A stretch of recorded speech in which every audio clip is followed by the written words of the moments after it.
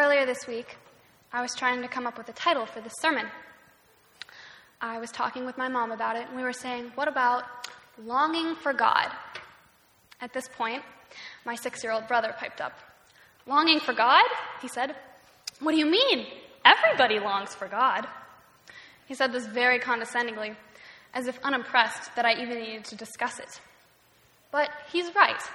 I think all of us, at some time, have felt far from God. I remember being at a teen worship service a few years ago, singing praise songs. The band was playing soft music, and the speaker had just delivered a powerful message. I remembered that in the past, this had made me feel close to God, but at the moment, I was feeling farther from God than I had in a long time. It's something we all struggle with, knowing that God is there, but not really feeling that He is close by.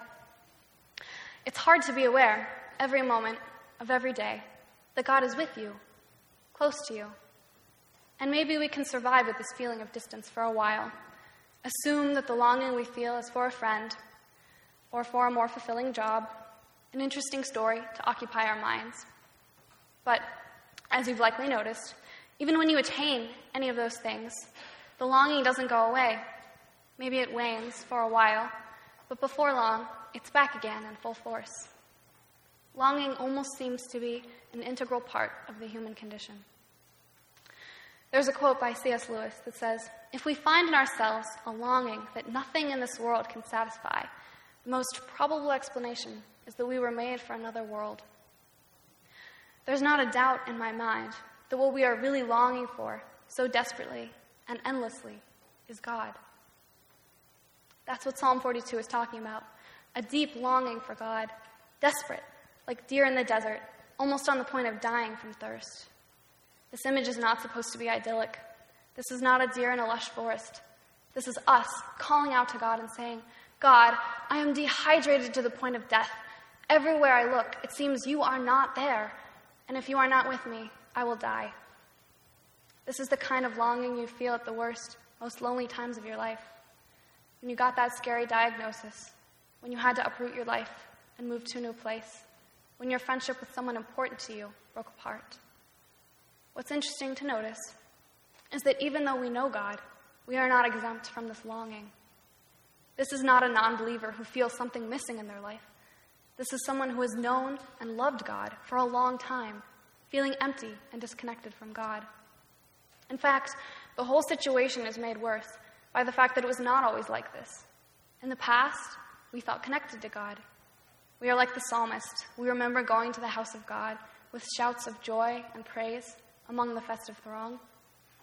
Maybe it wasn't very long ago. Maybe it's been quite a while and it's starting to feel inescapable.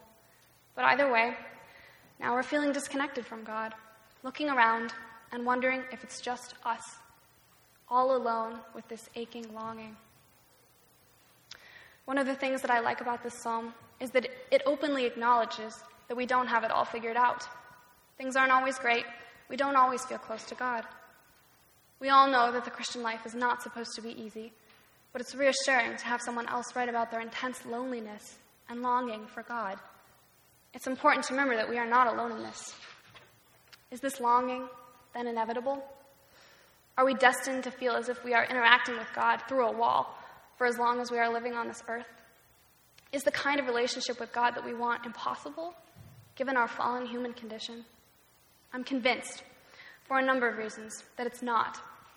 The most noteworthy being a man named Brother Lawrence. Brother Lawrence was a 17th century monk. He is best known for a collection of his teachings called Practicing the Presence of God. Brother Lawrence said that to be always aware of God's presence, we must be constantly in conversation with Him. He communed with God always as he went about his work in the kitchen of the monastery. I think perhaps the most striking thing about this book is the tender language with which he describes his relationship with God. Brother Lawrence is described as loving God incessantly and endearingly. God and Brother Lawrence are described as friends and companions. Numerous times, the book tells of Brother Lawrence saying something to God in the same sort of way you might casually mention something to your friend or make a joke to your spouse about something passing at the time. And he says that there is no sweeter manner of living in the world than continuous communion with God. I can easily believe it. Isn't connection what we most crave? To be known for who we are and loved just the same and never, never abandoned. This kind of relationship should be at its best with God, the all-knowing, unfailing creator of the universe, who is perfect and will never leave us or misunderstand us. So how do we attain this? How do we escape the longing and the loneliness and finally feel the presence of God with us always? I think that's a question we will never stop answering, but there are some concrete pieces to it. The 6th verse of Psalm 42 reads, "My soul is downcast within me. Therefore I will remember you from the land of Jordan, from the heights of Hermon, Mount Mizar." I think there's an enormous amount hinging on that word, therefore. It's the idea that you should proclaim God's power and beauty because you do not feel aware of his presence. It's the practice of remembering, saying, "This is the God of Abraham, the God of Isaac and Jacob, the God of David, the God of Peter and Paul, and the God of me." When it feels the most like God is far away, that's when you deliberately remind yourself of who he is, of everything he has done in the past. Brother Lawrence said that the worst trial he could imagine was losing the sense of God's presence, but that he was so confident in God's greatness that he knew God would never leave him entirely. To be honest, the first time I read this book, I found it rather lacking. Specifically, I wanted it to give me concrete, personalized advice on exactly what I should be doing to be closer to God. But of course, this was not the case. I think to some degree, that's because there isn't any one answer. In the same way that there is no one all-encompassing path to becoming friends with a person, there is no one path to becoming friends with God. Every person is unique, and thus every person must find their own way to connect to the Creator. I sometimes like to do things like draw little symbols on my hands so that I'm reminded of God's love when I look at them. Or sometimes I like to just lie down in the grass in silence and feel the earth that God has made. And I think the most important thing to remember is that as much as you are desiring God, he is desiring you. In fact, God wants you even more than you want him. God doesn't just want you generally, as one of millions and millions of people that he has made. He wants you, specifically, with your particular sense of humor, your taste in music, your strengths and weaknesses. And if God, the creator of the universe, the one who went so far as to become flesh and to die for us, wants to be close with you, there's no doubt about the outcome. It's just a matter of when. We need not despair. God will not leave us comfortless.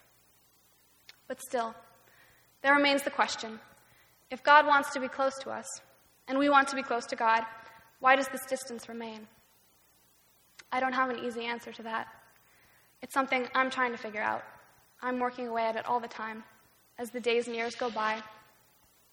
It comforts me to know that the possibility for a close friendship with God even exists. But I'm very impatient, and I want it now. One thing I've been thinking about a lot lately that I feel relates to this question is the story of how Brother Lawrence converted. This story is so important that it's placed on the very first page of the book. According to the story, it all happened one winter day when he was 18, looking at a barren tree. This tree had no leaves or fruits or any sign of life at all. But he knew that in a few months, spring would come, leaves would bud out, followed by flowers and fruit.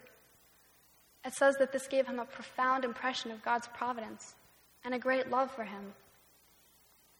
There are two things about this that really strike me. The first is that it can be seen as a kind of metaphor for our spiritual lives. The same providence that blesses this tree with the assurance of future foliage also blesses us with the promise that our longing will not last forever. We are, many of us, accustomed to think of fall and winter as a sign of death, representing in some ways the fall of man. The leaves die and fall away, and everything gets cold. The birds leave, bugs die, and humans and other animals hibernate. The world looks pretty dead, and it's hard to believe that only a few months before, the same barren places were cloaked with color and life. But winter is, in its own way, a metaphor for life. Spring comes again, year after year, without fail, and winter is not the end of everything after all, but just another stage.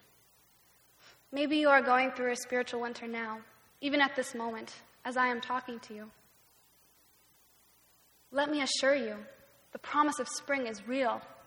Winter will not last forever. The deer in the desert will find water, and you will be close with God again. The psalmist knows this, saying that his soul is sad and disturbed, and then almost in the same breath, saying that his hope is in God, and he will praise him yet again.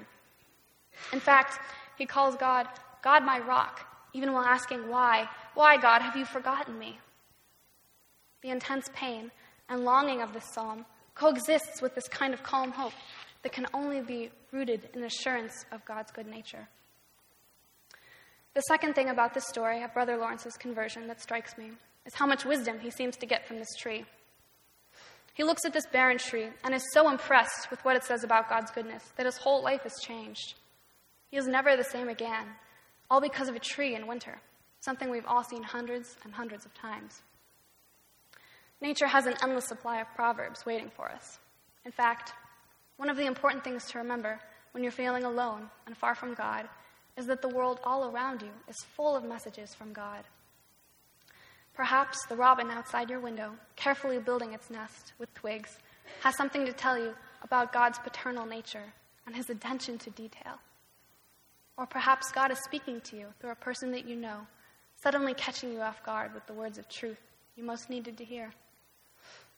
If you're like me, you'd probably like a bolt from the blue, a huge voice from the sky, telling you what you need to do, explaining everything, and most importantly, assuring you that God is near. The story of Paul on the road to Damascus has a certain appeal, the direct and unmistakable communication from the Lord. But there is a lot that God has to tell you in less obvious ways, through flowers and little children, through the taste of chocolate and the richness of colors everywhere. God is much closer than you may think. If you've been looking in the sky for a while and haven't found him there, try looking at the ground down at your feet. Notice how the worms blindly go about their ways without worrying. Perhaps they understand God's closeness and his protection much better than we do. Then, take what you have learned from worms and from the Bible and those with more wisdom than you and proclaim it from the heights of Hermon, or perhaps from the hill nearest your house. My favorite part of this psalm is verses 7 and 8. Deep calls to deep in the roar of your waterfalls. All your waves and breakers have swept over me. By day, the Lord directs his love. At night, his song is with me, a prayer to the God of my life. I love this dual portrayal of God's nature. On the one hand, there's the deep, roaring waterfall of God's love and affection that overwhelms you until you wonder how you haven't just withered away under its strength. If you've ever been swimming in the ocean, you've probably experienced something like this. You're going along, everything is great, then suddenly a huge wave comes out of nowhere and pulls you off your feet. Then your head goes under, and no matter how much you kick, you can't do anything about it, and you probably swallow a lot of seawater. Your life flashes before your eyes, and then you come up again, sputtering and resolving never to leave dry land again. God's love is like that, overpowering, all-consuming, and frankly, sometimes a little bit terrifying, but in a good way. But on the other hand, we have this image of God directing his love throughout the day and singing over you at night. What I picture here is a loving mother, tending to her children with all the blessings of the day. And then, when all that is done, singing a lullaby to a worried and afraid child at bedtime. This verse makes me think of us as children, quietly singing God's lullaby all through the night, singing it back to him as a prayer. Perhaps it is this song that the psalmist is proclaiming from the heights of Hermon and Mount Mizar. Perhaps it is this lullaby that we are meant to repeat to ourselves to remind us that God is close, even when it doesn't feel like it. It's interesting to me that this passage is embedded in the middle of this psalm of worry and loneliness. This dual image of God's love as both powerful and gentle is perhaps why the psalmist is so sure that we should put our hope in God, so sure that we will yet be praising him. Our feelings change, we change, but God is constant. I hope it encourages you to know that the God of waterfalls and lullabies is with you, whether it feels like it or not. God loves you with the strength and roar of a wave and the tenderness of a mother, and he is always close by. Please pray with me. God, thank you for your everlasting love and for your presence with us. Please help us to be aware of you and to take comfort in who you are. Amen.